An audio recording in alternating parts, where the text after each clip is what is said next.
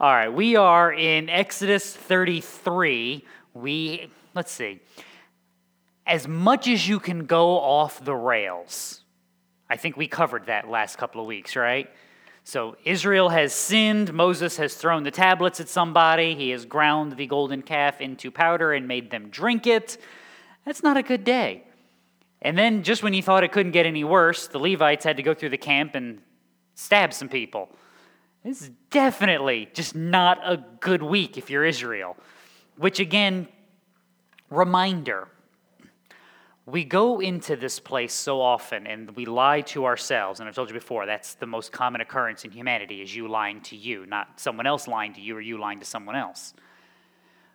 If only I had gotten to see what Peter saw, or if only I had gotten to see what the apostles saw, or if been on the trips with Paul, or seen the thing the Israelites had seen. Always remember that Moses, while they're engaged in this idolatry, is up the mountain in the cloud. The glory of the Lord is shining, and the voice, he's right there. And their answer is, well, we could, make a idol or something so that we could bow down to it and engage in all sorts of debauchery and fun stuff. What could go wrong? Humanity is irreparably broken apart from Christ. And one of the lessons we have to be given and remember is that it's not you. It's not the power of your will or the strength of your mind. It is the work of Christ and the empowering of the Holy Spirit that changes who you are and how you live, and nothing less than that. So, got stuck trying to inhale and exhale at the same time. That doesn't work. Not typically. So, with all of that said, if you're Israel and you're coming up, you can't come down off of this event with the golden calf. You can only go up from here, right? What now? Because that should be the question. Because if you're really being honest, if you were God in charge of the Levites, when they were going through and killing people, how many people would you have had them kill? I mean, if you were God for a minute, you'd been like, wipe out that guy, all those guys over there, and yeah. But that didn't happen. As a matter of fact, we made a big deal about how many died, but when you get down to it, it's really not that many people in the grand scheme of things. In other words, the vast majority of Israel is still here. They are stuck now because they have to figure out, in light of this horrendous sin, in light of the anger of Moses, as justified as it is, how now do we live? And that's why the book of Exodus doesn't end to chapter 32, and we get to things like chapter 33. So, shall we dive in? All right. Then the Lord spoke to Moses, "Depart, go up from here, you and the people whom you have brought from the land of Egypt, to the land of which I swore to Abraham, Isaac, and Jacob, saying, to your descendants I will give it." All right, we have some good news here. This is a reiteration of the promise, right? This goes all the way back to Genesis 12 with Abraham.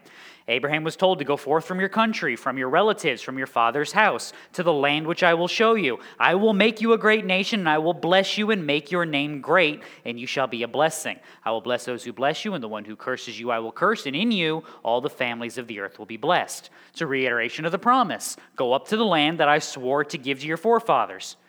Do you see the problem, though? There's one little uh-oh in this verse. The Lord spoke to Moses, "Depart, go up from here, you and the people whom you have brought up from the land of Egypt."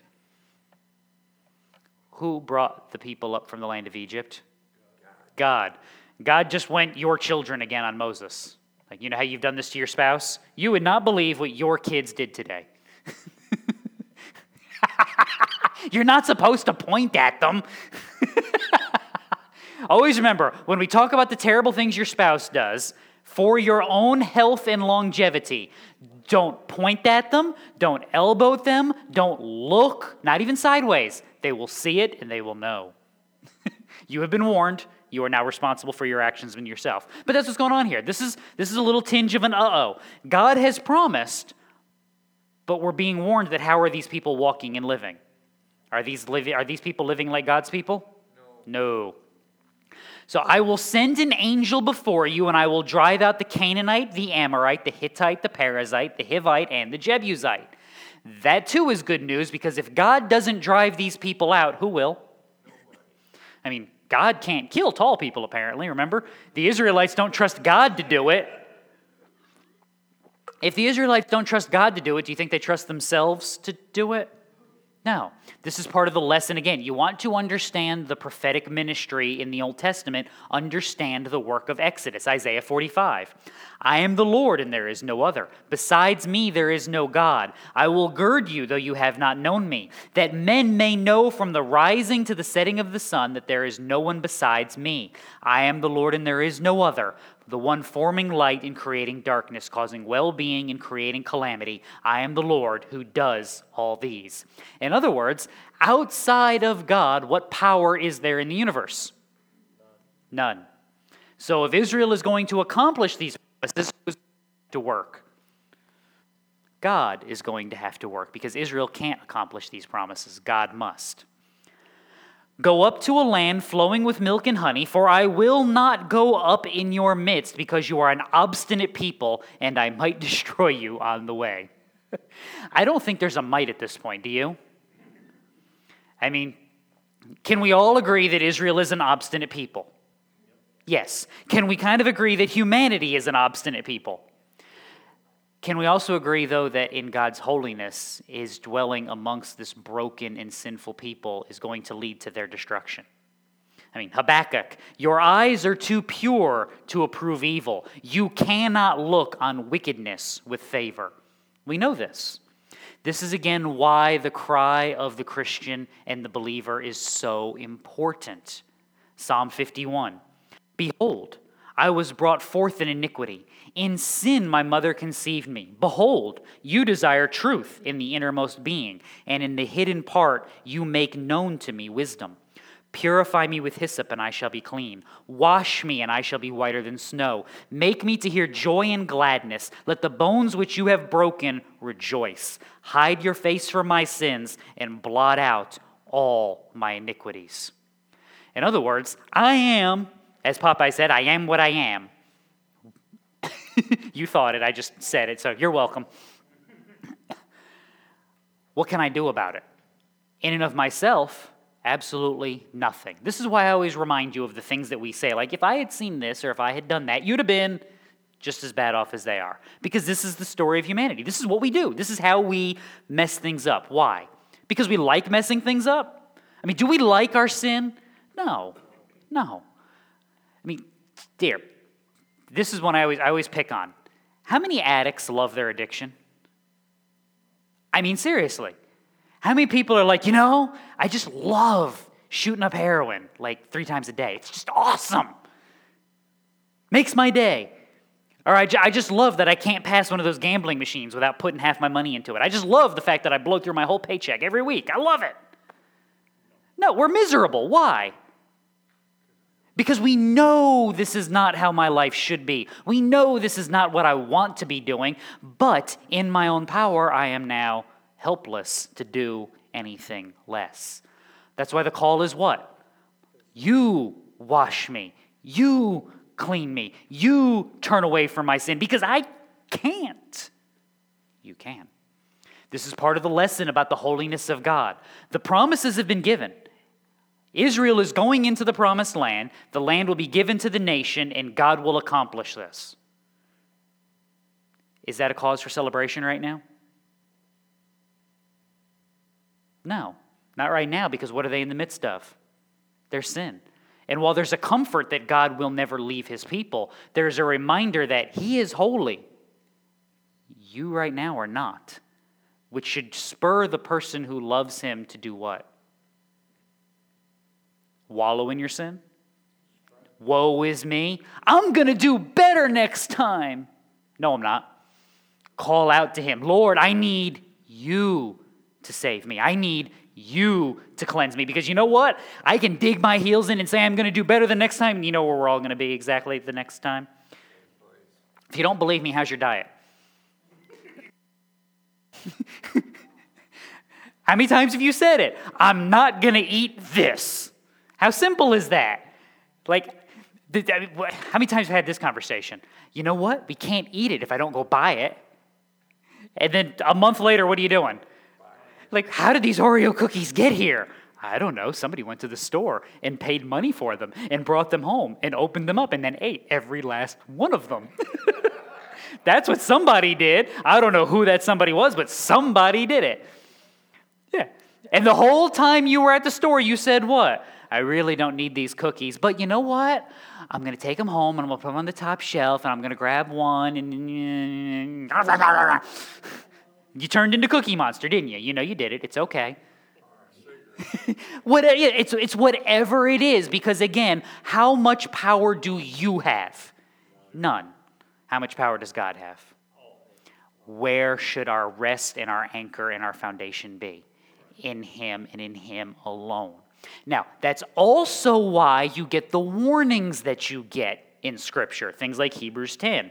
If we go on sinning willfully after receiving the knowledge of the truth, there no longer remains a sacrifice for sins, but a terrifying expectation of judgment and the fury of a fire which will consume the adversaries.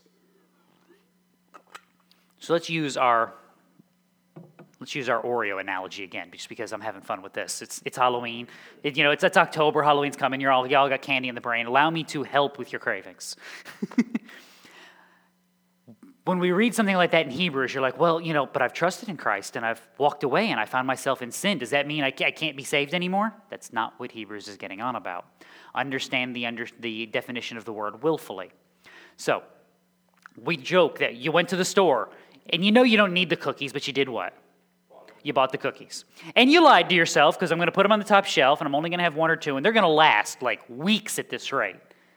And then you sat down and you got a couple of cookies out and you were watching something on TV and then you went, those were good. I can have a couple more. So you grabbed a couple more cookies and then you walked around, you did something. Well, I was busy today and I did a lot of walking and moving. So you know what that means I can do? I can have another cookie. And then you look down and realize what happened. Yeah, you realize you ate half the package and you're going, okay, does that make you a bad person? No, you ate all the cookies. Okay, big deal. Are you happy with yourself right now?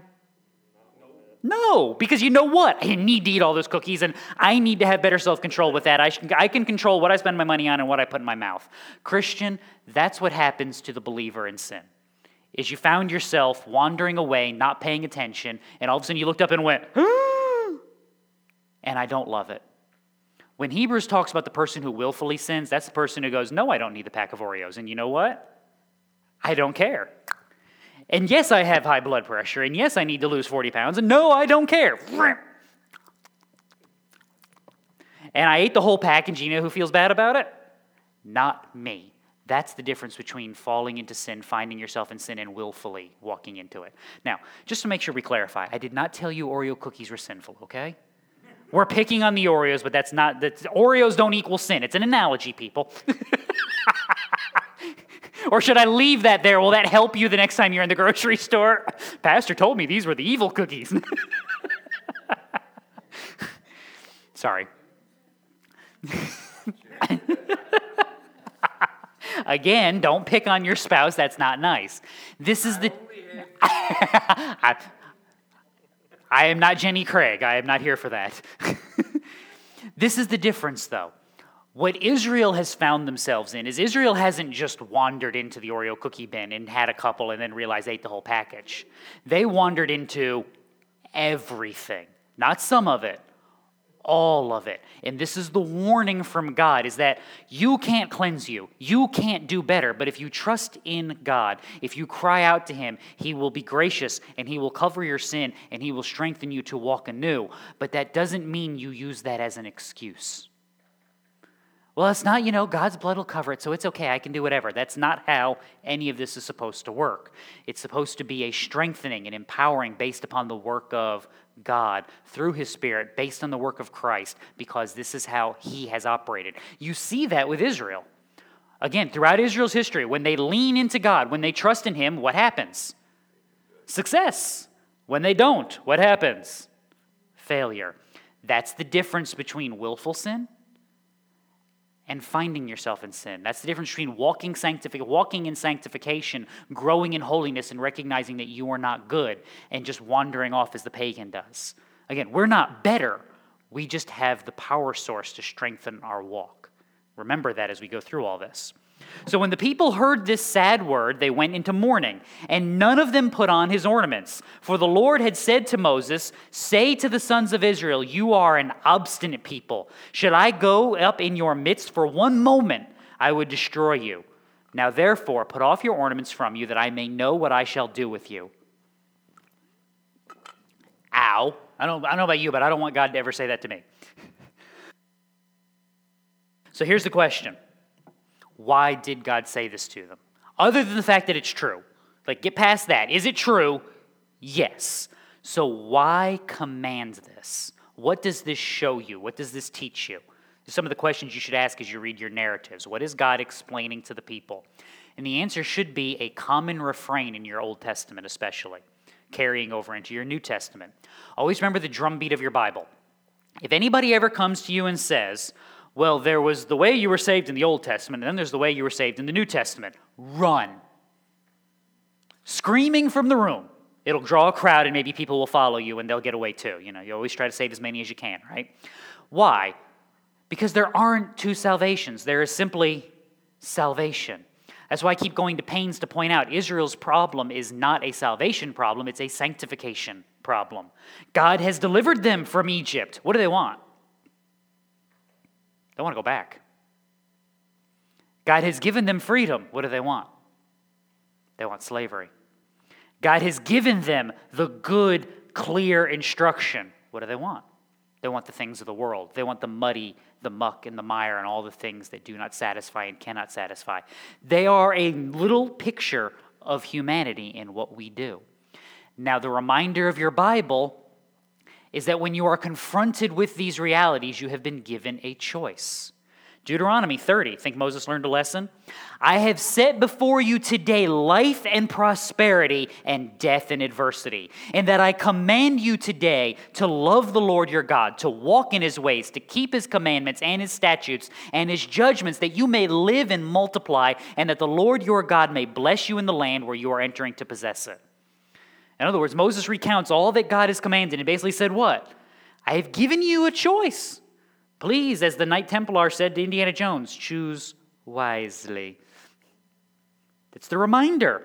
Joshua, before Joshua dies, fear the Lord, serve him in sincerity and truth, and put away the gods which your fathers served beyond the river and in Egypt, and serve the Lord. If it is disagreeable in your sight to serve the Lord, choose for yourselves this day whom you will serve, whether the gods which your fathers served, which were beyond the river, or the gods of the Amorites in whose land you are living. You guys know the next part, right? What does Joshua tell them? As for me and my house, we will serve the Lord. Fast forward a little farther to Elijah, 1 Kings 18.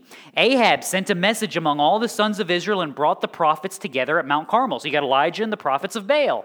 And Elijah came near to all the people and said, how long will you hesitate between two opinions? If the Lord is God, follow him. If Baal is God, follow him. And the people did not answer him a word. Fast forward to what Jesus tells you, Matthew 12. Whoever does the will of my Father in heaven, he is my brother, my sister, my mother. What are we getting on about? Do better, right? If you read your Bible completely wrong, then the answer to that question would be yes. This is not about do better. This is about walk better. Based on whose power? God's and God's alone. You can't. The refrain of human history is when you set your mind to it, what shall happen? Death, destruction. I said it last week. There is a way which seems right to a man, and in the end, that way leads to death. No, we do what? What's the cry of David? David is found in his sin. What is it? You wash me. You turn away from my sin. You blot out my iniquity. Because guess what I can't do? I can scrub and I can scrub and I can scrub, and you know what I'm still going to be? Broken. I'm never going to get there. I'm never going to get there. But you can get me there. You can cleanse. You can empower. You can free me. Short of that, it is always going to be brokenness. That's again why, Old Testament to New Testament, you trust in God for salvation. You turn from your sins and cry out to him, and he strengthens you to follow after what he has called. Not because you're good, but because he is good. Not because you will get it right, but because he will get it right. And again, will you nail it then for the rest of your life? I'm a Christian now. Nothing bad will ever happen to me. Woo! If that happens to you, someone deserves to get the 2x4 out and be like, got him. Because you need to learn. You've all met that person, the old baseball line, someone who was born on third, but they think they hit a triple. You hate that person, right? Because they've never experienced actual life. And you tell yourself what? At some point, life's going to kick them in the teeth, and that's not going to be pretty. Christian, in Christ, someone's always going to kick you in the teeth. You are going to find your sin, because you know what? You're eventually going to work on these, and eventually you're going to move on down the road, and you know what you're going to find out? That there was stuff you didn't even consider. You hadn't even contemplated. Welcome to growth.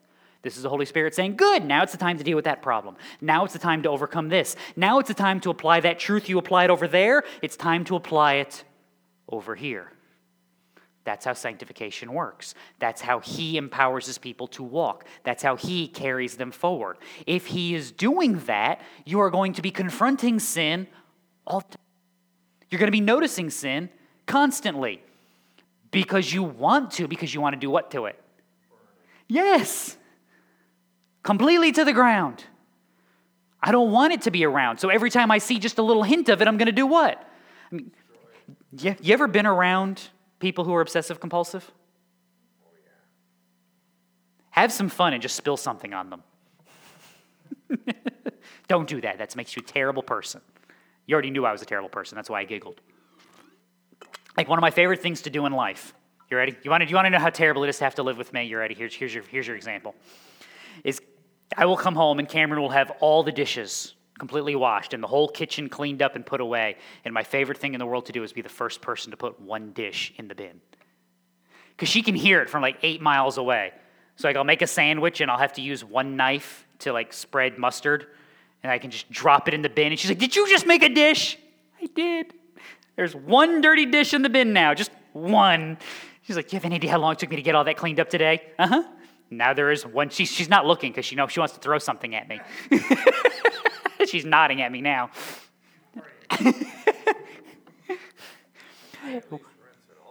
I'll rinse it, but I still put it in the bin to be washed. It must be done. Just the one dish. Now, why is that an issue, though? Because everything else was clean. It was perfect. And that one little butter knife ruins the whole thing. Christian, this is how your sanctification walk works.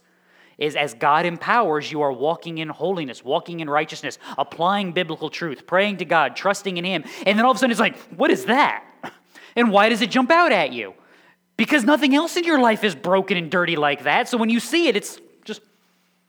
See, worry for the people that aren't noticing the problems and sins of the world. Because what aren't they doing? They're not paying attention. They're not walking. They're not noticing. Now, once again, my point is, does that make that sin disqualifying? Of course not. Because now you know what you get to kill. You know what you get to work on. Why? Because God is empowered, God has preserved, and God has carried you up until this point. It is the same here with Israel. This is a test. Put away your stuff. Recognize what about you? That you can't do this and that you need God. So the sons of Israel stripped themselves of their ornaments from Mount Horeb onward. Dun, da, da, da.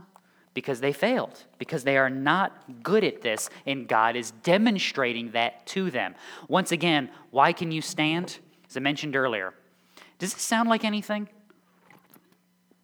Humanity given a choice, humanity going the wrong way, humanity therefore being separated from God as a result of that choice. Where have you heard this story before? This is Adam and Eve, right? They used to walk with God, have communion with God. Sin comes into the picture, and suddenly God casts them out of the garden. Israel, redeemed by God, communion with God, right? Moses was just given instructions on how to build the tabernacle so that God can live where? In the camp, in the midst of his people. But now, because of their sin, God is telling them what? No. Adam was your representative before God. How'd he do? Not good. Aaron, as the priest of God's people, is your representative before God. How'd he do? You want Aaron bringing your cause before Christ? Hey, will you make us a God to go before us? Sure! Hand me some gold. Let's see what we got. Let's get crazy. Let's have some fun. Everywhere that Adam has failed, everywhere that Aaron has failed, Everywhere that Israel, Moses, David, Solomon, Elijah, everywhere that they have failed, Christ has succeeded. This is what the Bible means when it talks about Jesus being tempted in all ways as we are, and yet without sin. Does that mean Jesus experienced every possible sin imaginable? No. But is there really anything new under the sun? No. And Christ was tempted with all of that, and he stood faithful. Therefore, we can stand. Not because I have that power, but because he does. And as I stand with him and as I trust in him, I am his. And he has granted me that strength, and he has granted me that perseverance, and he will carry me to the end. That's what the lesson going on here is where Israel, humanity fails, there is a better Israel. There is a better priest, a better sacrifice, and his name is Christ. Now Moses used to take the tent and pitch it outside the camp, a good distance from the camp, and he called it the tent of meeting. Everyone who sought the Lord would go out to the tent of meeting, which was outside the camp. And it came about whenever Moses went out to the tent that all the people would arise and stand, each at the entrance of his tent, and gaze after Moses until he entered.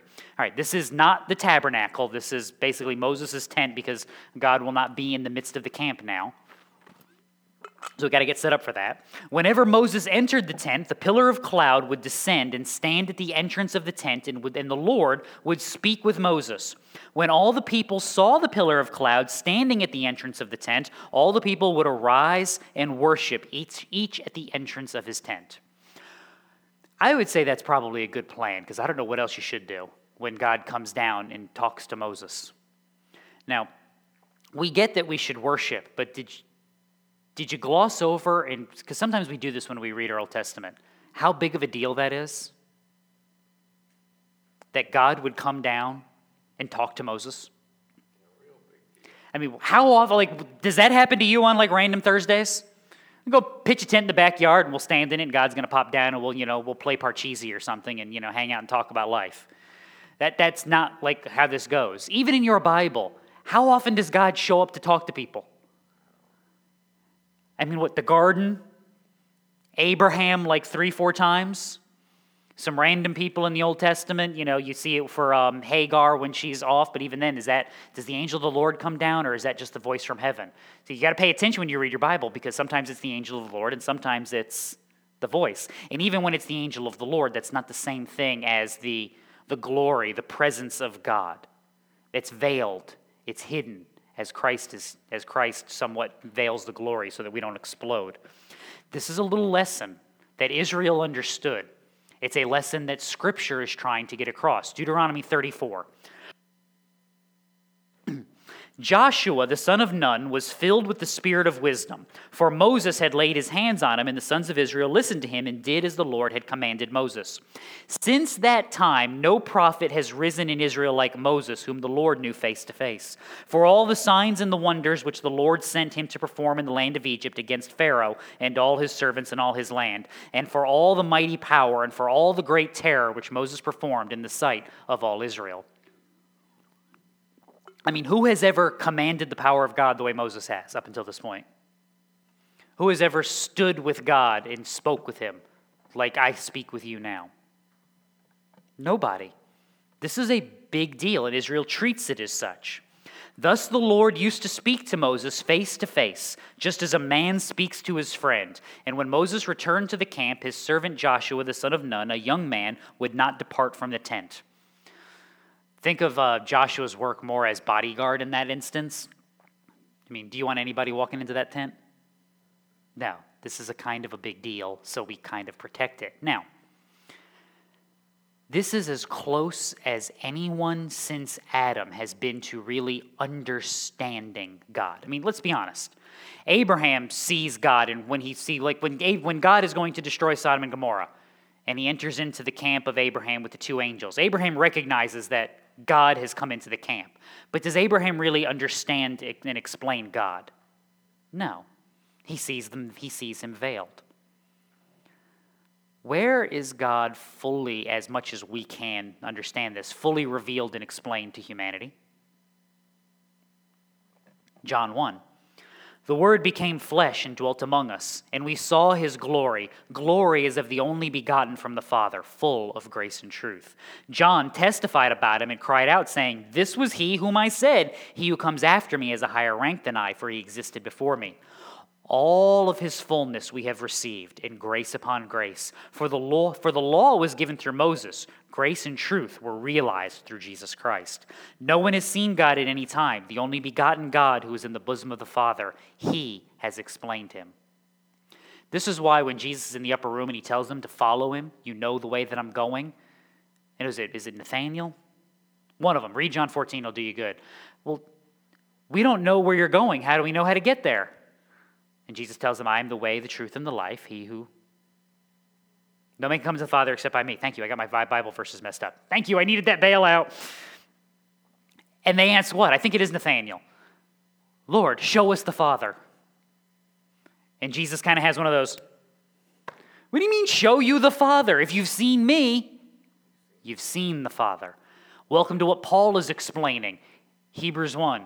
Colossians 1, he's the image of the invisible God, the firstborn over all creation, upholds all things by the word of his power. If you want to understand God, understand Christ. John understood the lesson. That's why John in 2 John can tell you, you want the Father, you must understand Jesus correctly. Get the wrong Jesus, you have no access to the Father because you misunderstand who God is and what he is doing. You want to understand the totality of God, see how he works amongst his people, both now and then, because nothing has changed. It's the same work, the same redemption, the same salvation. A people seeing the power of God to save them, trusting in him, and then being changed by him and walking in his ways. If I asked you to describe that with a theological term, most of you would say, hey, that's Christian sanctification. That's Israel. Israel's failure is not that they didn't do better. Israel's failure is that they rejected the truth. They rejected the word. They knew what they were supposed to do, and they said, I kind of like it better over here. Christian, you can't do that. Because as you plow through the bag of Oreos, while they taste good, when you're done, how do you feel? Full and miserable. Why? Because it doesn't really satisfy, and it's not what I need. Because you know the truth, and the truth has made you free. Therefore, you recognize when something is broken, and you seek to fix it. That's what the Holy Spirit does in you. The world doesn't see it because the world doesn't have him. The way we proclaim that is not going, well, look, I ate the Oreos once too. No, the answer is there's a better way, and it starts with you acknowledging that this is broken, and that there's a better way to walk and a better power to plug into because you have no power. But God has all power, and he is faithful and just and righteous to forgive. And you already know that if he's not your God for forgiveness, he will be your God for judgment. You already know that. Everybody knows that. While there is time, call upon the name of the Lord that you may be saved. When? Now. Because you haven't been judged yet. You're still here, so there's still time. Trust in him. That's our message. Again, not my goodness, his goodness. Not my power, his power. Not my overcoming, his overcoming. Then Moses said to the Lord, see, you say to me, bring up this people, but you yourself have not let me know whom you will send with me. Moreover, you have said, I have known you by name, and you have also found favor in my sight. This is true. Does God know Moses? Yes. Why? Because who does God know? Everyone. This is your Psalm 139. O Lord, you have searched me and known me. You know when I sit down and when I rise up. You understand my thoughts from afar. You scrutinize my path and my lying down and are intimately acquainted with all my ways. Even before there is a word on my tongue, behold, O Lord, you know it all. So we get that. So Moses continues. Now therefore I pray you, if I have found favor in your sight, let me know your ways that I may know you, so that I might find favor in your sight. Consider too that this nation is your people. Is that an odd request in light of this? God, you know me. Please tell me your plan. What would have made more sense? You know me. I want to know you. Christian, how do you know God? I mean, let's ask this. Explain God. Have fun. How do you explain God? You'll note, what are the terms we use? He's powerful. He's merciful. He's light. He's just. Notice these are not descriptors. They're descriptions of what? Not who he is, but what he does. Because can you fathom God? Okay, you, finite being, you have a definite beginning. You don't remember it, but it happened. Process something that doesn't begin and doesn't end. That forms the great wonders that you looked at. Come up with speech. Think about this for a second. Imagine no one could talk and understand words, and you came up with an idea for this. Would you have ever come up with it? No, because it doesn't make any sense, because your brain wouldn't have thought of it. God doesn't just come up with speech. He comes up with language and humor and sarcasm and poetry. Think about just one little genre of education, literature, and think of all that it entails. Now go to music. Now go to logic. Now go to math. And understand that there is a being that not only understands all of those things, he created them. Now understand that being. Have fun. Who else has a headache? This is why we describe him by what he does, because that's something we can sort of wrap ourselves around. That's why this makes sense. You know me. I want to know you, so tell me what you're doing. Tell me what you're doing.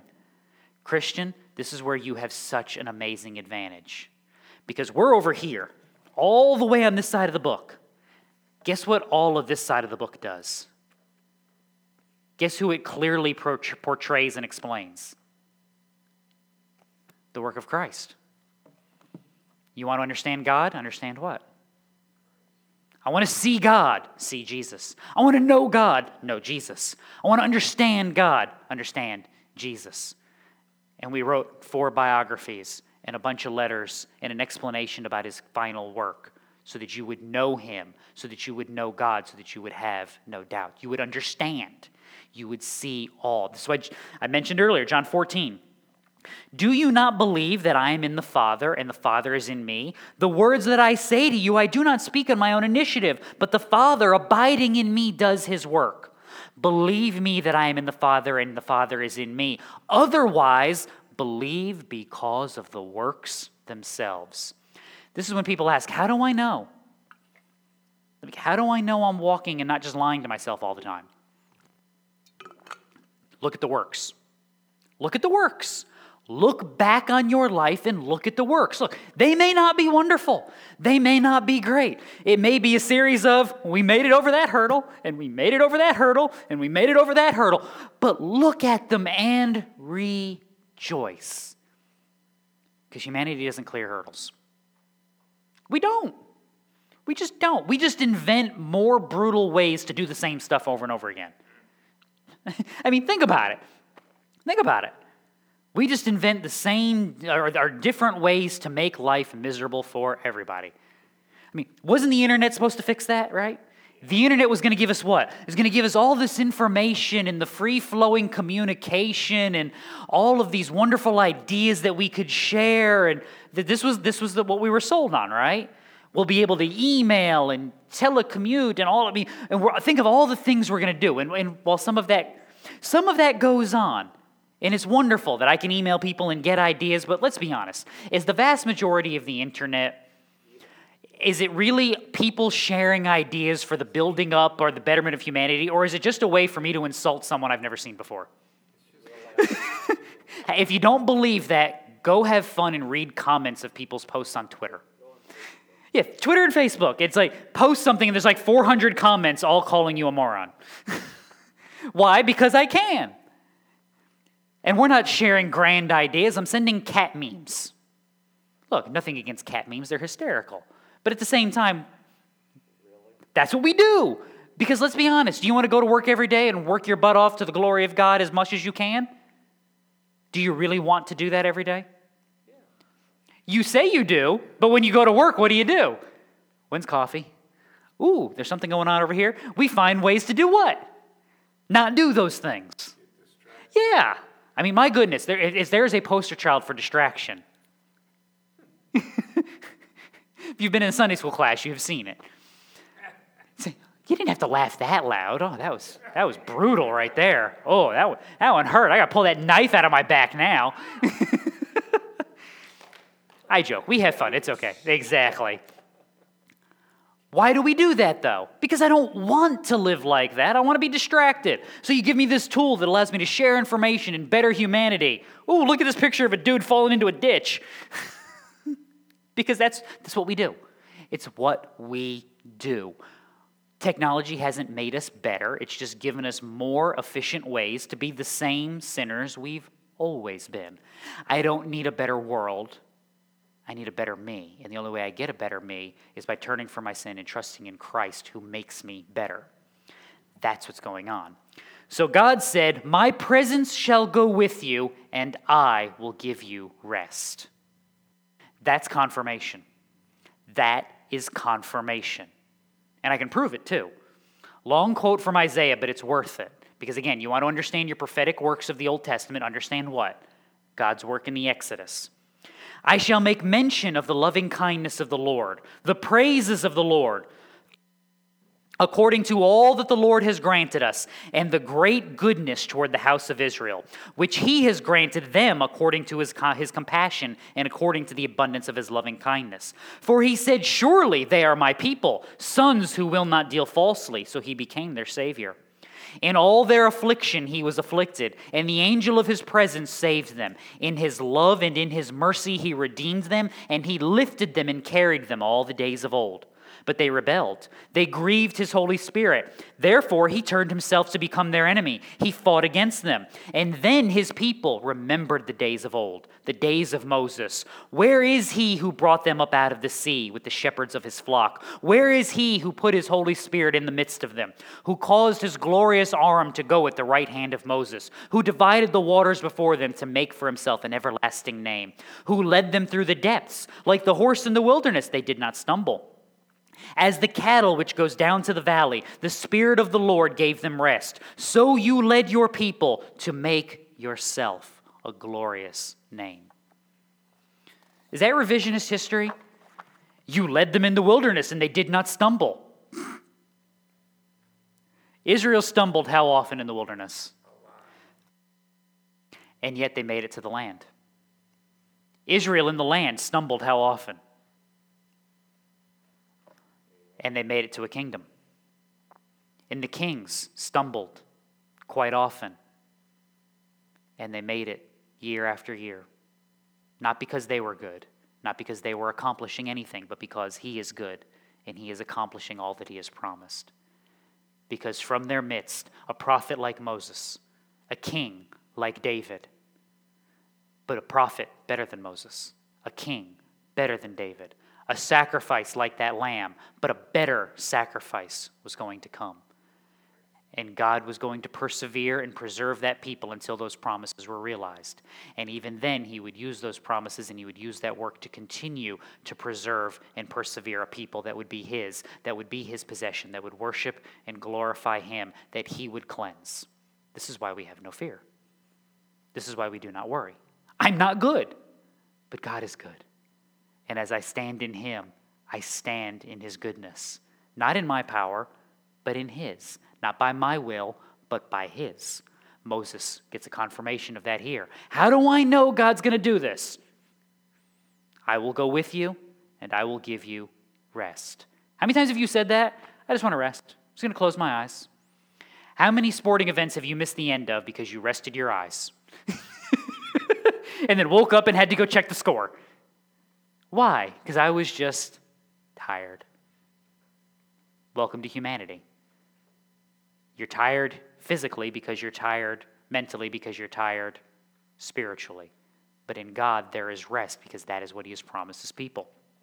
Then he said to him, this is Moses talking, if your presence does not go up with us, do not lead us up from here. For how then can it be that I have found favor in your sight, I and your people?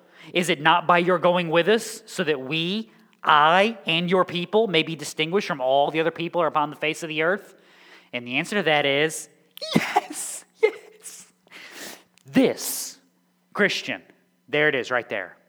This is the cry of life. We want to go up to the land, but can we go to the land if God doesn't go with us?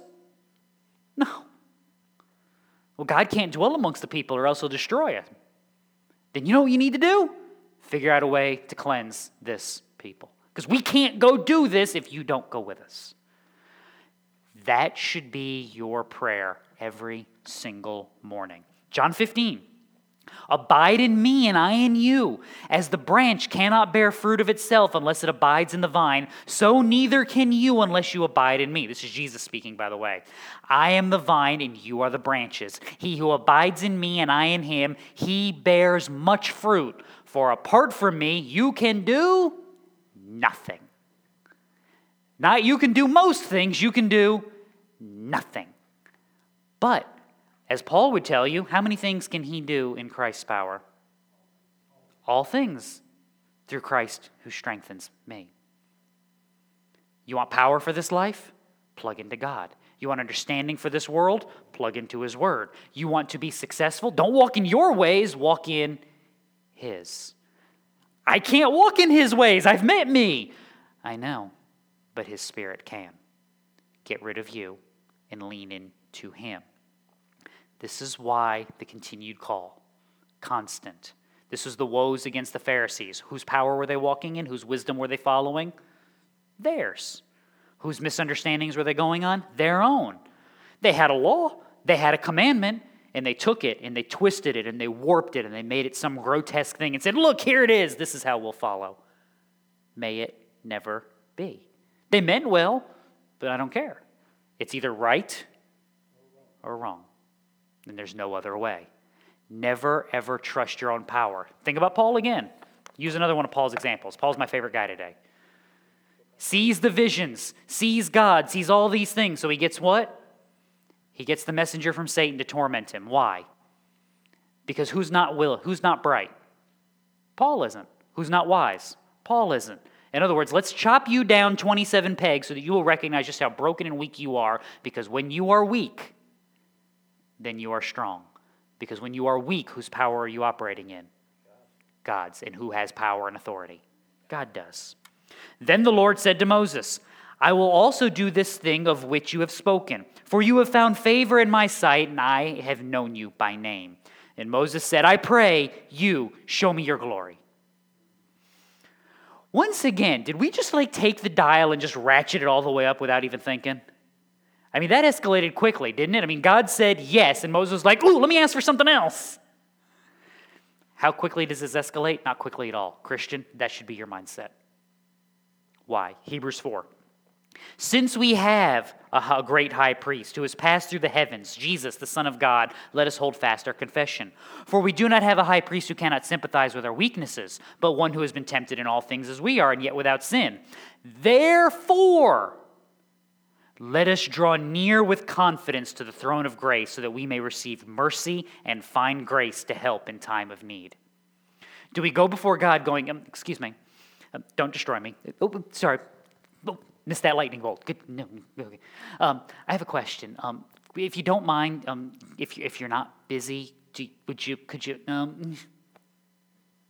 Is that how we go before God? Now, do we kick the door to go, hey, I got some questions? No. Now, here's a good example of why not. Romans chapter 8. Brethren, we are under obligation, not to the flesh, to live according to the flesh. For if you are living according to the flesh, you must die. But if by the Spirit you are putting to death the deeds of the body, you will live. For all who are being led by the Spirit of God, these are the sons of God. For you have not received a spirit of slavery, leading to fear again, but you have received a spirit of adoption as sons, by which we cry out, Abba, Father. The Spirit himself testifies with our spirit that we are children of God. When my kids come to me and go, I have a question. If you're not busy, can you know what I'm saying next? Spit it out. I can't even tell you no because you haven't done what? You haven't told me anything. Spit it out. Why? Because if you have a question, you, child, beloved that I adore, what do I want? I want to hear it. And if it's dumb, I'll say what? That was dumb because I want to tell you the truth. Why? Because I love you and care about you. And the most loving thing I can do for you is to tell you what all the time? Tell you the truth. So you have a question. Spit it out and let's go. Conversely, if my kids go, hey, you need to tell me something. Excuse me? That's when you duck. Because that's not how you talk to me. Christian, this is why you can find a simple middle way. We don't have to approach God in fear. I have no fear because in the sight of God in Christ I am blameless. I'm clean. I'm holy and righteous. Not because of me, because of Christ. And therefore I can show up and I can speak and I will be heard because I am loved and cared for. Does that make me a jerk? Yes, if I have forgotten why I stand there. Because if I forget why I stand there and I go in there like I've earned something, you know where I can't go? Right there. I don't belong. I can't get in. My power doesn't get me there. So I don't have to worry about both sides of the ditch because you know who keeps me in line there? The Holy Spirit. He empowers me to know that I can go before God, and he humbles me to know that I am not worthy in and of myself. Why? Because that's what he does. I don't have to fear the extremes because the Holy Spirit does this work for me. If I could fall into the extremes, you know what I don't have? The Holy Spirit to moderate and work within me. This is why that should be your cry. Because if it's for anything out of selfish gain, then God will get you, and I don't have to worry about it. But if you are his, it is because what do you want more than anything in this world? God. I want to understand him. I want to know him. I want to know what he's doing. I want to know how I participate, and I want to know how I get in line for everything. Therefore, show me what? Everything. And if that's a dumb question, he'll tell me what? That's a dumb question. You don't get to see everything, but you do get to see what? Here you go. And then we move on. So he said, I myself will make all my goodness pass before you and will proclaim the name of the Lord before you, and I will be gracious to whom I will be gracious, and will show compassion on whom I will show compassion. But he said, you cannot see my face, for no man can see me and live. And the Lord said, behold, there is a place by me, and you shall stand there on the rock, and it will come about while my glory is passing by, that I will put you in the cleft of the rock, and will cover you with my hand until I have passed by. Then I will take my hand away, and you shall see my back, but my face shall not be seen. Cool. In other words, the answer to Moses' question was, okay. But does Moses get all of it? I want to see everything. Exactly. 1 Corinthians 13. We see in a mirror dimly, but then face to face. Now I know in part, then I will know fully, just as I also have been known fully. So now I see how? Mirror darkly. Do I get to see all of it? No. That's why I walk by faith and not by sight. Christian, where's the hole?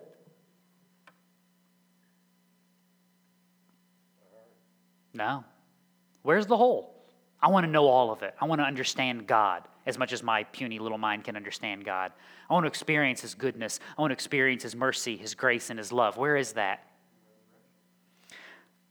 If you have been raised up with Christ, keep seeking the things above where Christ is, seated at the right hand of God. Set your mind on the things above, not on the things that are on earth. For you have died, and your life is hidden with Christ in God. When Christ, who is our life, is revealed, then you also will be revealed with him in glory. That's where we live. That's where we anchor ourselves. This is what Jesus talks about.